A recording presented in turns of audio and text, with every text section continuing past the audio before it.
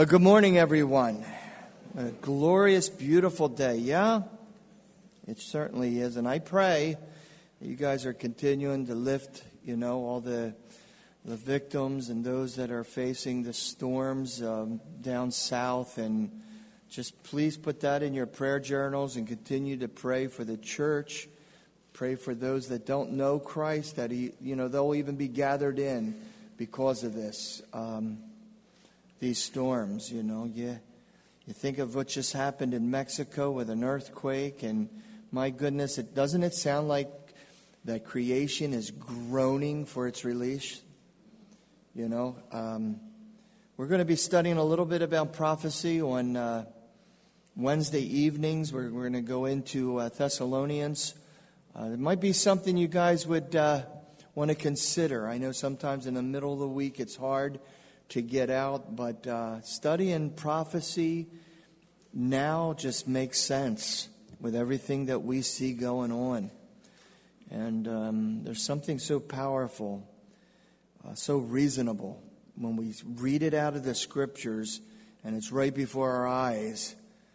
It's like, wow. Amen, guys?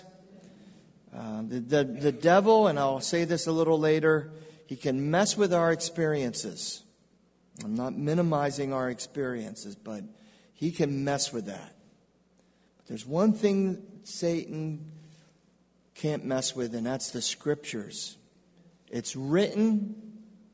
It's been written aforetime for our learning, and you can't erase that.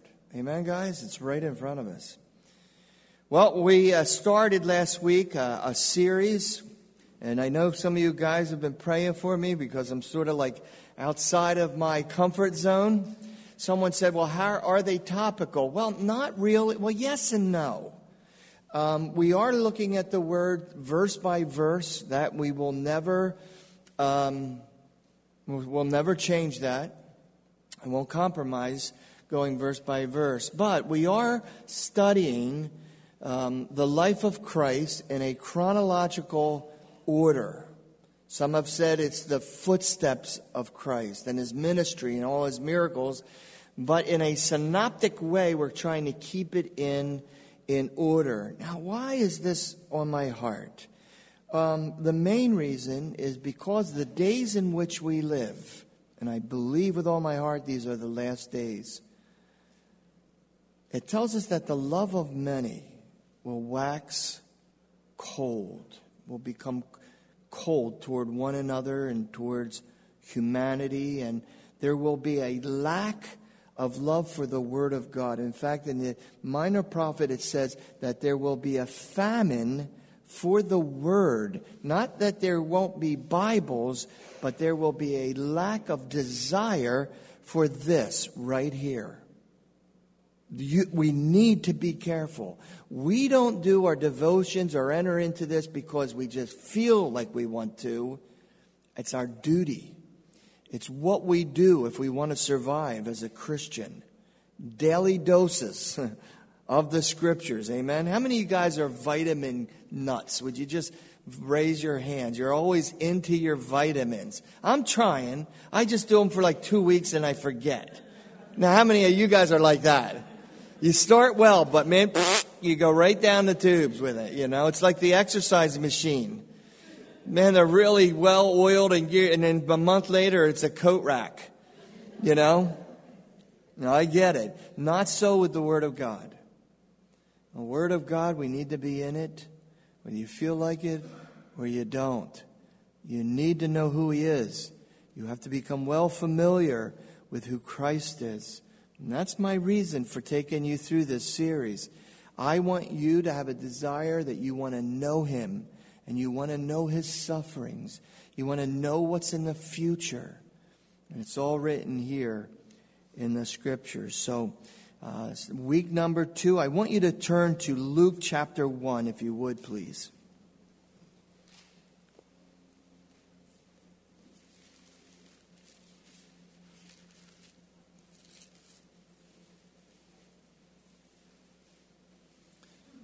We'll start at verse 26.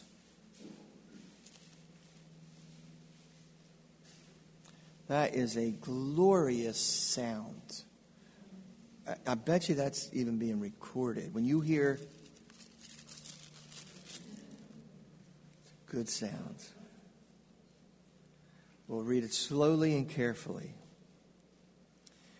Luke chapter 1, verse 26, and in the 6th month, the angel Gabriel was sent from God unto the city of Galilee named Nazareth, to a virgin espoused to a man whose name was Joseph, of the house of David. The virgin's name was Mary. The angel came in unto her and said, Hail, thou art highly favored. The Lord is with thee. Blessed art thou among women. When she saw him, she was troubled at his saying, and cast in her mind what manner of salutation this should be. The angel said unto her, Fear not, Mary, for thou hast found favor with God. Behold, thou shalt conceive in thy womb and bring forth a son, and shall call his name Jesus. He shall be great, shall be called the Son of the Highest, and the Lord God shall give unto him the throne of his father David. He shall reign over the house of Jacob forever, and his kingdom there shall be no end. Then said Mary unto the angel, Well, how shall this be, seeing I know not a man? The angel answered and said unto her, The Holy Ghost shall come upon thee. The power of the Highest shall overshadow thee. Therefore also that holy thing which shall be born unto thee shall be called the Son of God. And behold, your cousin Elizabeth, she hath also conceived a son in her old age. This is the 6th month with her who was called barren. For with God nothing shall be impossible. Mary said, Behold, the handmaid of the Lord, be it unto me according to thy word. The angel departed from her. Mary arose in those days and went into the hill country with haste, the city of Judah. If you would please just go to the right a little bit to chapter 2, verse 1. It came to pass in those days that there went out a decree from Caesar Augustus that all the world should be taxed. This taxing was first made when Cyrenius was governor of Syria. All went to be taxed, every one into his own city. Joseph also went up from Galilee out of the city of Nazareth into Judea unto the city of David, which is called Bethlehem, because he was of the house and lineage of David, to be taxed with Mary, his espoused wife, being great with child. And so it was that while they were there, the days were accomplished that she should be delivered. She brought forth her firstborn son, wrapped him in swaddling clothes, laid him in a manger, because there was no room for them in the inn. And if you would be kind enough, just go to chapter 3, and I want to point out 5 names to you.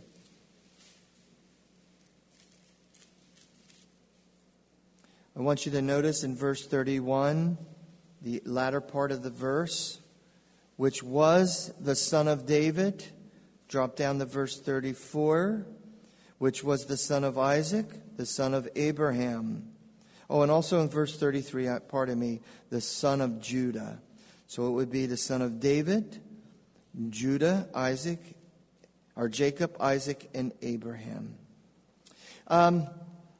Again, last week as we were dealing with, you don't even want to say the origin, because after studying last week, we discovered that there was no beginning, so you really can't even use the wording, the origin, the beginning of something, because Christ was without beginning and without end. We talked about him being the eternal one. In John chapter 1, we talked about him being the divine one, that he was God, fully God in the flesh, that he was also the creator, and that also he was the giver of life and light. That all that existed even before God said, let's create, in the eternal. And I think we would all agree, Humanly speaking, you're never going to wrap your mind around that. How many would agree? Give me a fat amen. That's what makes him God. See, that's the problem that I try to explain to my friends that come to my door and knock. The Mormons, in fact, just one was over the other day, had a real quick conversation with it. He made it quick, not me. And of course, we have those that are knocking that are Jehovah's Witnesses. Sometimes they disguise themselves and say they're of the Watchtower Society. See, they need an origin with Christ. They cannot fathom that there was no beginning. Some will speculate, well, he was the brother of Lucifer. There was a fight in heaven and Christ won, and that's why he was able to come to the earth. Some have said that he was a prophet. Mere man, just a prophet, though. You know, why? Well, there's something absent, and that is faith. They have to feel in their hearts they have a grip on this. Which, by the way, once you have a grip where you think he came from, then you lose the eternal one, you lose the divine one, you lose the Creator, and you lose the one who gives life and light. Now he does not exist. He's mere man. If he is mere man, the one who died on the cross for our sins, that was all in vain, devoid of truth and meaning. It was meaningless. If he was the eternal one, if he was God in the flesh, he was able to take your sin, my sin, Annie's sin, all our sins, past, present, future, nailed to that sacrifice, the Lamb of God, who would take away the sins of the world. Only God can do that. Now, we've established that last week, so why am I going all over that again? Let's go quickly through it verse by verse, and then there's just one main point, if you can imagine me coming up with just one, that I want to make. And again, I'm beginning to use the whole Harry paraphrase. It tells us that in the 6th month, that would be the 6th month of Elizabeth, her cousin's pregnancy, that Gabriel, this angel, appeared to this young woman. Most scholars speculate that Mary was only 16 years old. Imagine that. Imagine just for a second where you were when you were 16.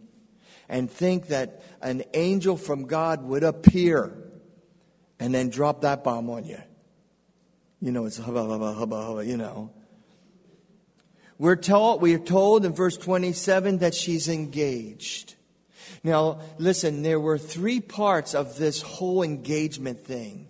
There was that thing where the family would get together and then they would pick out a husband or a wife for a husband. And then there would be this meeting together to see if it would work out, that prearranged kind of marriage. And once they gave high five to that, then that was etched in stone. In other words, once they give a high five, they're agreed, they're going to be husband and wife one day. They become engaged and it's legally binding. In other words, you're not getting out of it. Stage 2 is when it becomes espoused. In other words, it goes a little further into this arrangement. But once you get into that, if there's any a fornication, the penalty for that would be stoning. Now Mary has to go to Joseph and say, I'm pregnant. Imagine. Joseph loves her so much, the Bible tells us that he's going to put her away, you know the story, privately. The norm would be she would be taken to the Temple Mount. She would be judged. A sentence would be pronounced. And she would be most likely stood upright in a tub of manure, stone, where she would fall face forward into the manure. And then that would be the way this woman would die. But Joseph, Wanted to put her away privately. I have a feeling there was a stirring in his heart about something, because he never knew until entering into the third phase of this engagement, where the angel now appears. And so Joseph takes Mary to Bethlehem. I love the salutation or the greeting. He says to Mary, he appears to Mary and he goes, "Hail." My old king says, "Hail, thou art highly favored." One translation just says, "Hey, greetings." I read the Greek. It literally means the angel said, "Howdy." Howdy there. That would be it. I got a large A word to begin with, man. I would have just exploded. I think God has a sense of humor. But I think what I really want to draw your attention to, the angel said, "Look, you're highly favored. You are blessed among all the women." Here's what's happened over the years. There are denominations that have exalted this gal so highly that people worship her now, but then on the other flip side of the coin, they so diminish her that now she's just a common, ordinary. Listen, when God says you are highly favored, you're highly favored. And she was special in the eyes of God. In fact, if you were to go and look at Weiss's work on this, God said, "You are beautiful in my eyes." To this young 16-year-old girl, "You are so beautiful in my eyes." And guys, I just got this. My sisters, listen. I think God says the same thing to you today.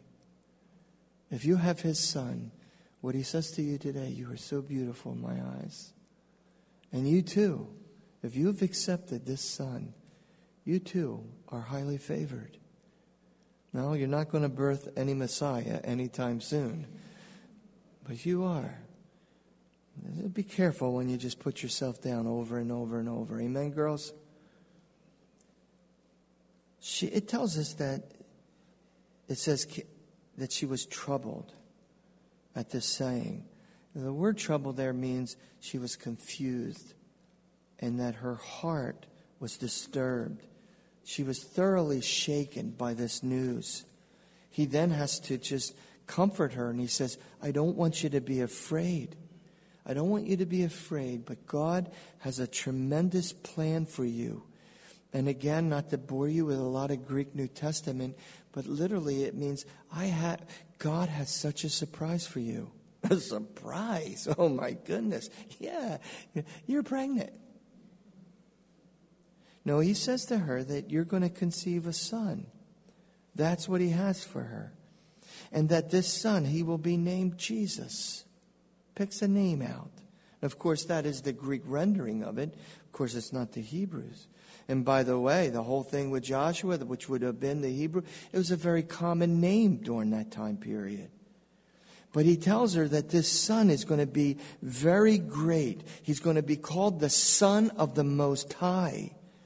And when Jesus said to the Pharisees that he was the Son of God, they understood that he was referring himself to the Eternal One, referring himself to the Divine One, to the Creator, to the Giver of life and light. That's why they would pick stones up at him and when it tried to kill him on the spot. How dare you call yourself the Son, God in the flesh? And yet God tells Mary, he's going to be God. God's going to come through your womb. And that he will be a king. He will be a king. Not a king of this earth, but a king over a kingdom that's not of this world. And by the way, you and I belong to that kingdom today, don't we? We don't belong to this earth. We don't belong to this.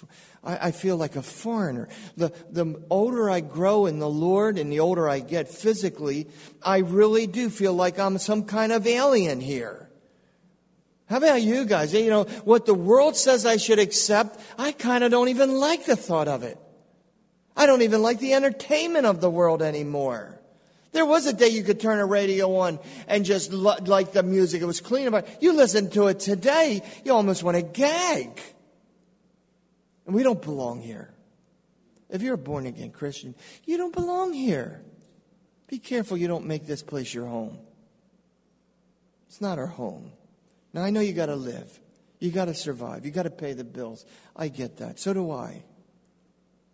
But you know what? I am longing for a kingdom. My prince is coming. My king is coming.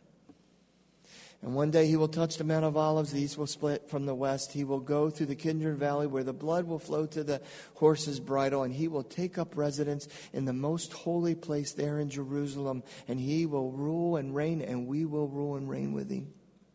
That's my place. I want to go there. Soon. Very soon. We'll see the king soon. He also says, look, you will be of the house of he will be of the house of Jacob. And notice it says there in verse 33, his kingdom will have no end. It will be everlasting, eternal. And I love Mary. I love this little 16-year-old girl. And she says basically, one problem. How? I've kept myself pure. I followed the law. I know no man. I've never had sex with anyone. What an honest question. How? And you notice, though, just as a side note, the angel doesn't rebuke her. He does, you doubt me? I mean, how many times has an angel appeared to you? You doubt my word? No, he doesn't. He goes, oh, good question, Mary. Well, what's going to happen is that the power of God is going to come. The Greek is a P-E-P-I. He's going to come upon you. And the power of God will impregnate you. He's not going to have an earthly father. He's not going to have a human nature. He is going to be human. He's going to have flesh, but he is going to have a God nature. That's what's going to make him eternal and divine. That's what's going to make him the creator. He is God in the flesh. He will impregnate. He will be God, Mary. You don't worry about it. And I love her response. She says down a little later in verse 38, 3 things really. Yes. I'm ready. Let it be. Yes to this declaration. I'm ready to serve. Bring it on. Hey, folks, is that our response when God calls us? Do we haggle? Do we argue? Do we kick our heels? Do we stomp our feet? Do we think that maybe it should be maybe a grander calling in our lives? Wait a minute, you want me to do what? Come on, man, I've been around this world. I've been walking with you for 20 years, and you want me to do what? No. God says, yeah, yes. If that's what you have for me, just yes. I'm ready. Bring it on. Let's serve. What a response from this young lady. I am ready to serve. And you notice, too, she doesn't bring out some kind of heavenly calculator. Oh, Gabe, hang on. You do know what Leviticus says. You do know how they put these women out of take their lives from them. I mean, we have considered all this, right? You sure you got... She doesn't do any of that. She doesn't argue. She just says yes. In chapter 2, it's almost like the Holy Spirit wants to give us sort of like a timeline of when all this happened. And it's very important. He just says that it's during the time of Caesar Augustus. And that this Caesar Augustus, and by the way, Caesar Augustus, he did change his name. If you know the history, he did change his name. Augustus means the Caesar of the gods. You talk about a guy that's into himself, you know. He just couldn't name himself, you know, Caesar or something. Caesar of the gods. But anyway, I find that striking. And it just says that he decided that he was going to take a census. He wanted to number the people. And so he gives this order that everyone's to return to wherever their ancestors are from. Now, let me tell you something. That thought did not come from that Caesar. That thought was placed in his mind by the Spirit of God. You know, we think that sometimes, and I'll just use our own country as an example, that things are out of control. Look what's going on. Look at these laws that are being passed. Oh, I remember back in, and you just think of the old glory days. Look, it's totally... But yet, the Bible tells us that God holds everything together. He is in control of every facet of life. He raises people up. He takes them down. He puts the right governors where they're supposed, center. He has it all mapped out. He's not confused. He's not disarrayed. He has it all down. We need to acknowledge that sometimes, because I don't know about you, but I find myself murmuring and complaining about my country, about laws, about that, when God says, but this is my doing. And it is well and pleasing in my eyes. You know what? I've always made it a habit to end my prayers, Lord, not my will, but your will be done. Your will, as it is in heaven, let it be on earth in my life. So, God puts this thought in Augustus, his heart, his mind. So there is this thing. And so now Joseph, he has to go to this town of Nazareth, up to Bethlehem. Oh, he's from Nazareth, so he goes to Bethlehem. And again, in verse 4, it tells us, because he was a descendant of David. She is pregnant, and while she's there, she gives birth to the Son of God. She finds these rags, she wraps him in these rags, and she puts him in a manger. Can I ask you a question? How many of you during Christmas time put up a little manger scene? I have one. In fact, I made one out of ceramic one time for my wife. Oh, it was a beautiful little kind of a ceramic. It was a nice little manger with some hay and some cows that did you ever see a cow? They are nasty looking, They lay around in that mud, and then you don't ever want to drink milk for like a week, And did you ever see a pig go, I just want to go outside and do my thing? No, it's a nasty place. You got rats running away. And by the way, the manger wasn't made out of wood. It was a hollowed out cave. It was a big stone that was hollowed out. The manger literally was a stone trough. That's what Mary put our Jesus, wrapped him up in some rags, puts him in this trough. And now who's drinking out of the trough, by the way? Not to give you a bad picture here. You got cow saliva all dripping down. You got rats running around, and all because, it's because God wanted it that way, but humanly, it's just were no room. There's no room for him in the inn. It's totally jammed. I remember teaching on Christmas Eve, and I simply asked everyone who was there Christmas Eve, is there room for him in your manger, your heart? Don't crowd him out. So she brings him forth. Now again, verse chapter 3, and again I just want to say the names, and you just have to see them. You have David, who was probably the greatest king in history for the nation of Israel. You have the son of Judah, who was one of the tribes of Israel. And of course, the forefathers, we've got Abraham, Isaac, and Jacob.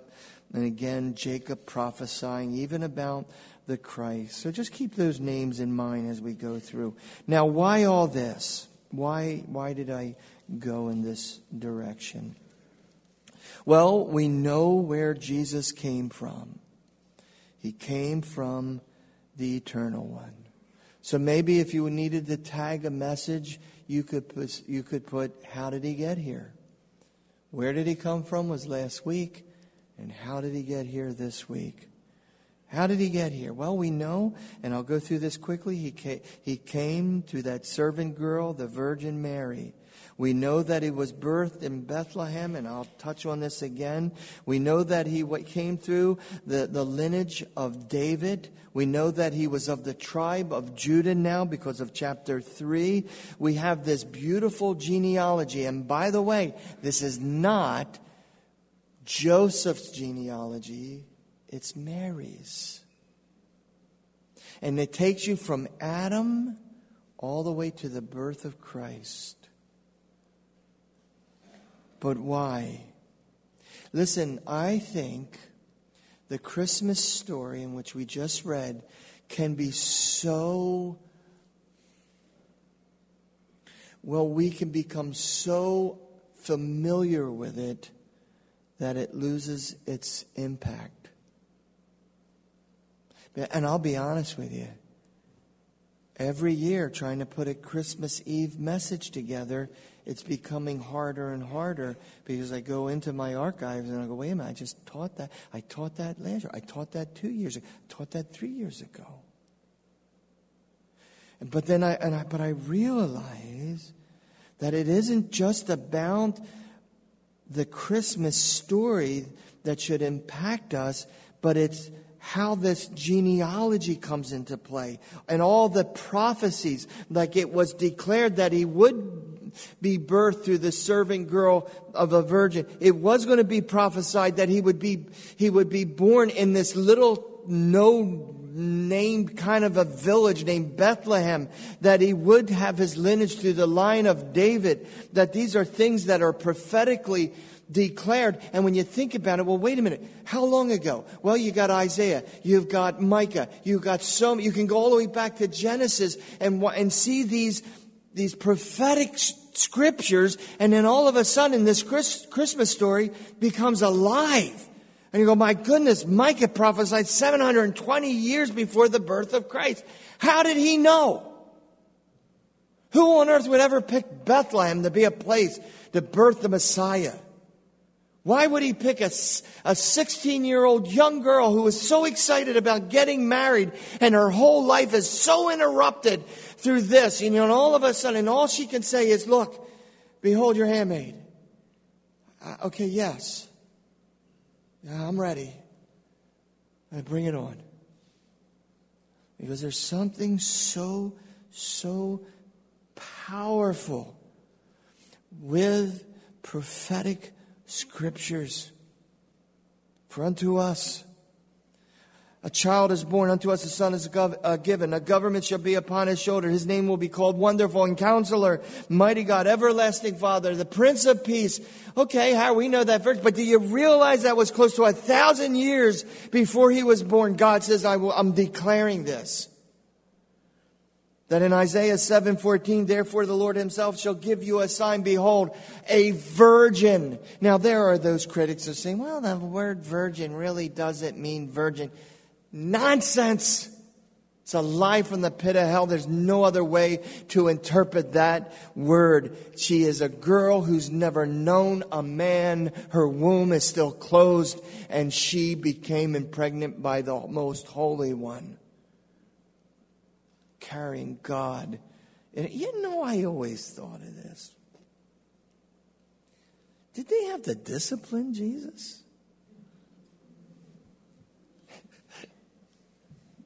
What was it like to walk up to God and say, okay, blow here. Come on, get that snot off here.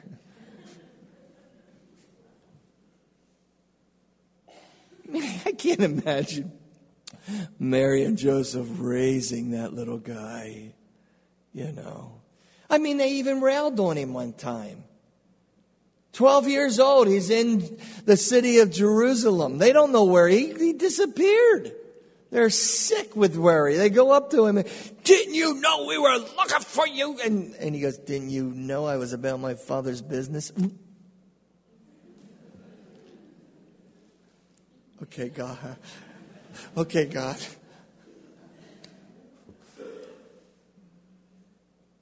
There's something so powerful to think that thousands, hundreds of years before his birth, God proclaimed it. And that makes the Christmas story so much more powerful and dynamic. No wonder. Satan knew it too, by the way.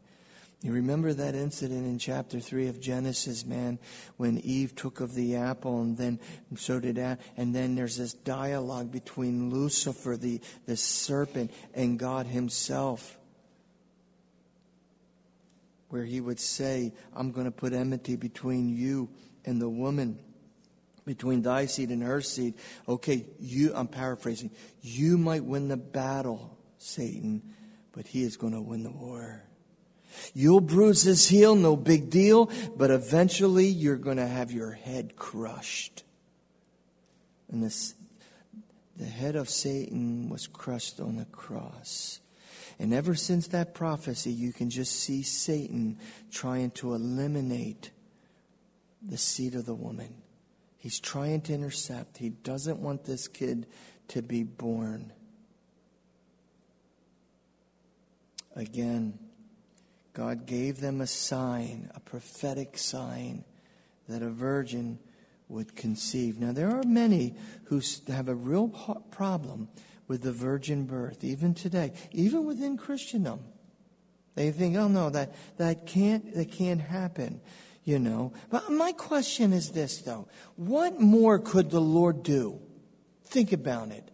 Most of us will accept that mere man could not hang on the cross and die for our sins. Mere man could not be the Lamb of God that will take away the sins of the earth. It can't happen. Prophetically, literally.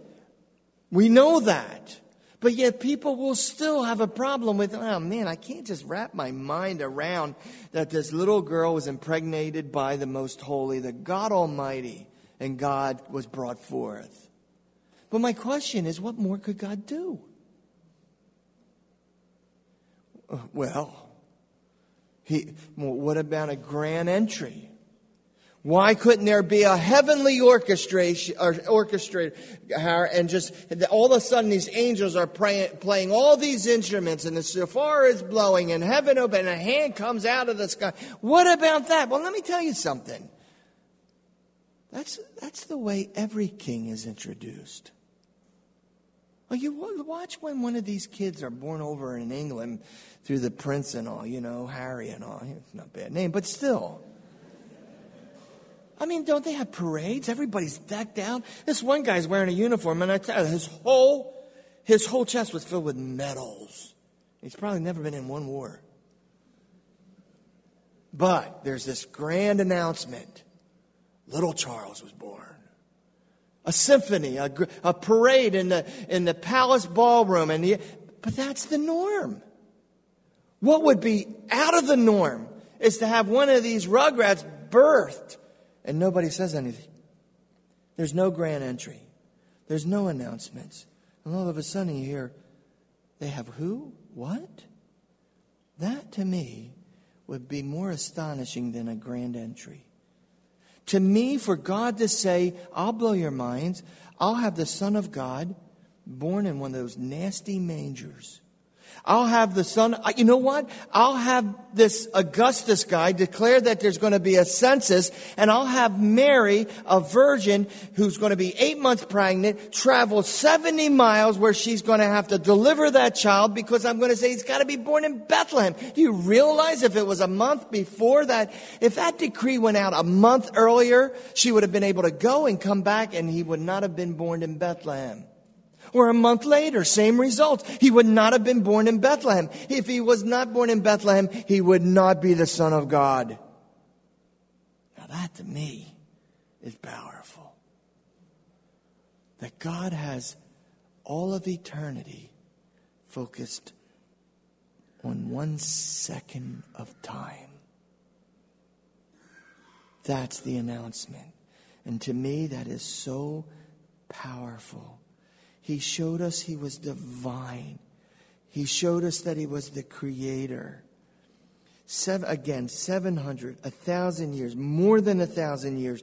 All these prophetic scriptures. Genesis 49 would even say listen, I'll read it to you. A scepter shall not depart from Judah.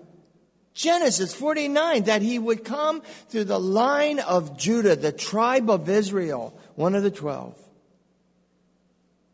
Not through Benjamin, not through Issachar, not through Ephraim, but through Judah.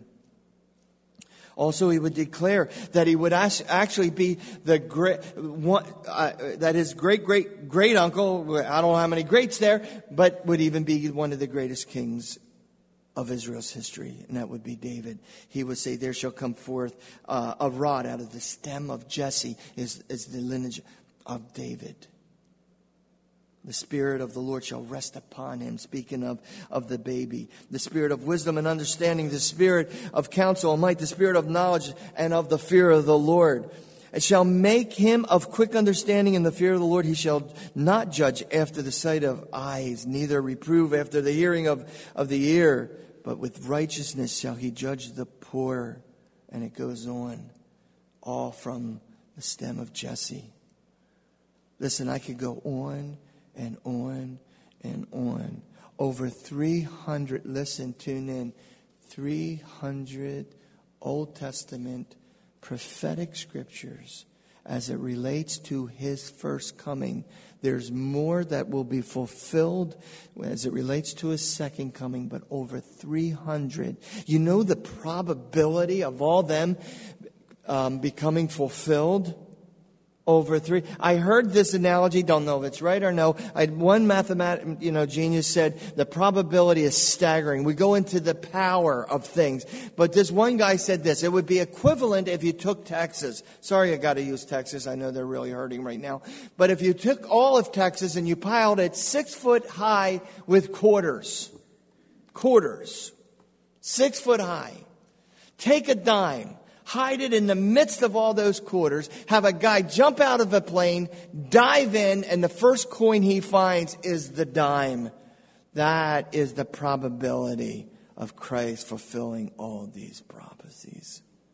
That, to me, makes the Christmas story powerful. And I love him.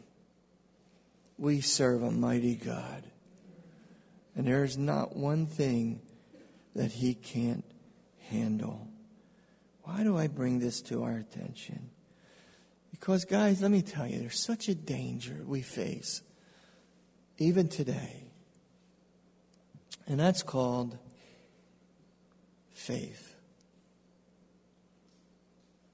I know that faith is the substance of things hoped for, the evidence of things not seen. I get that. There's times in my life where I just hope. But when it comes to his birth, listen and please don't misunderstand. When it comes to God, this Jesus being divine, being all eternal, being the creator of all things, the giver of life, and therefore there is light, is reasonable faith. It is so unreasonable after you look at all this and go, I just don't know if I buy it. That to me is so unreasonable. What you and I, and the way we're saved, isn't just blind faith. Look at it. You argue with it. You cannot say that these things weren't prophesied thousands of years before his birth. And for one to go, I don't know if I want to be all sold out to him because I'm just hoping I got fire insurance. To me, that's unreasonable. And most of Christendom today, sorry for getting loud, but I get a little excited about this issue. I just don't feel like it. It's the F word. We don't use that around here. Feel. Read the scriptures. Study. Look at it. Memorize it. So the next time the enemy comes to you and says, hath God not said? And he challenges the word, say, yo, baby, God hath said.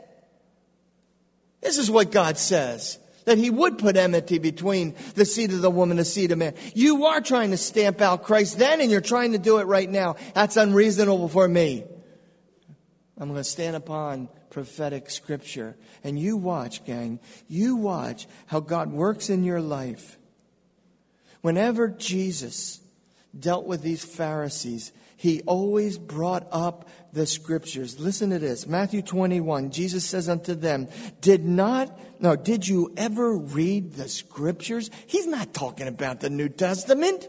He's looking at the scribes and the Pharisees and he's saying, listen, did you not ever read the stone which the builders rejected? That was an affront to them.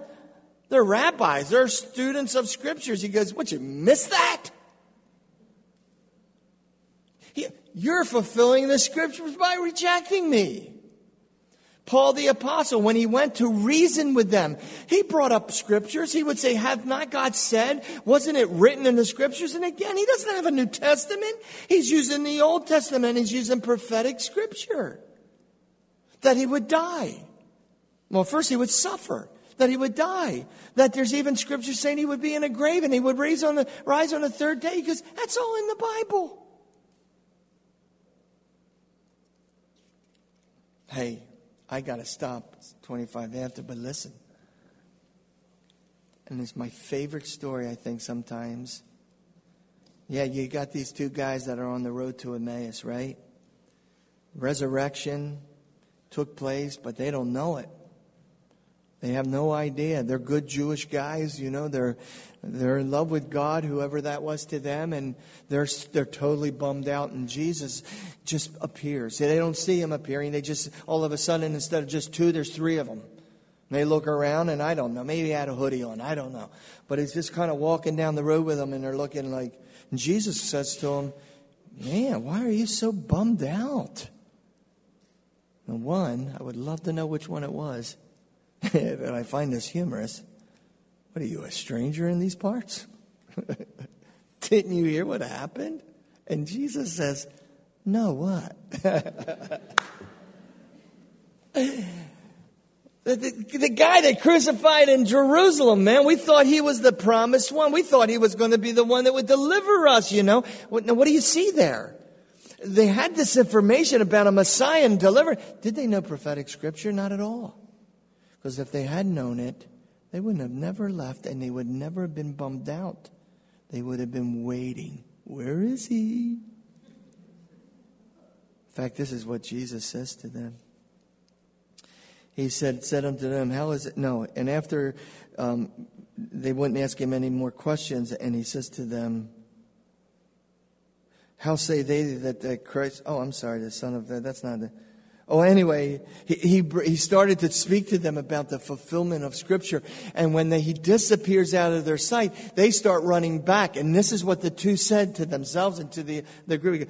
Did not our hearts burn within us as he opened what? The Old Testament.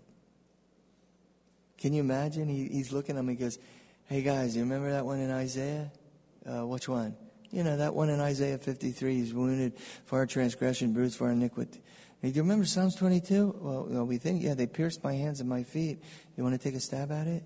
And all of a sudden, their hearts burned within them. Why? Because Jesus himself opened prophetic scripture to them. Oh, I wish I could keep going on.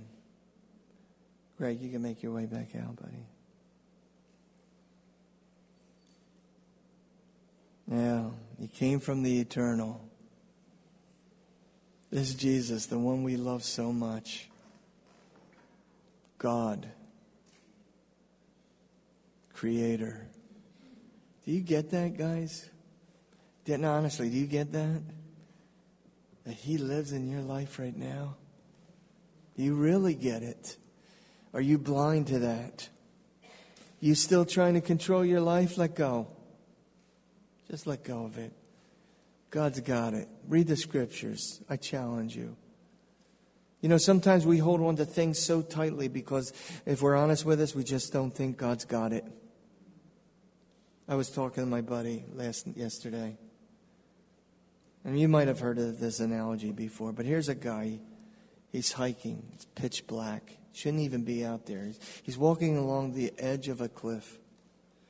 All of a sudden, he loses his footing. He starts to slide down this cliff. And all of a sudden, there's a branch, and he grabs a hold of it. So pitch black, he can't see his hand in front of his face. He's screaming, God, please help me, help me. And God speaks to this man's heart and says, just let go. Let go of it. No, I can't, God. I can't. I just can't let go. No, trust me and just let go. I've got this. Just say yes. Just say I'm ready.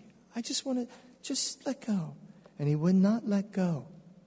He held on to that the entire night, aching, screaming.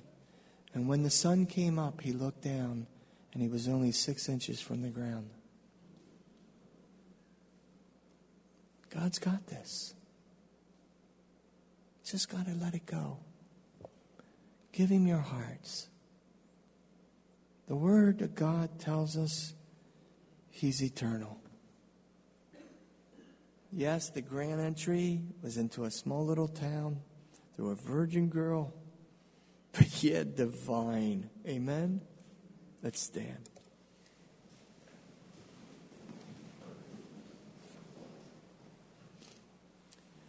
You know what? Sometimes when we teach the Word, our hearts do, and they burn within us.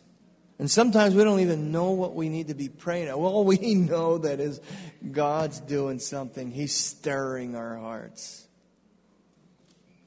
This front is always open for prayer. Prayer team's always willing to come up here and pray. And I want you to lower your heads just for a second. And I'm just going to ask you one simple question. Are you still trying to hang on to your own life? Are you willing just to let go and let God? If that's you, I want you to throw your hand up and then put it right back down. Amen. Amen. Father, as we stand before you, after reading your word, how powerful it is, what authority it has. Forgive us, Lord. Oh, we get sidetracked, God. The world might, sucker punch us, God. But when we set our hearts and we just put our minds on you, we realize, Father, that you have it all under control. That all we have to do is just let go. Let go. Fill us, Lord. Fill us afresh. For those that raise their hands, I get it. Been there. Especially as a pastor, I want to think I'm in control. You're in control, God. And collectively as a church, we yield ourselves to you. Individually as a son or a daughter, we commit our hearts to you. Fill us afresh, we pray. In Jesus' name. Let's close with a song.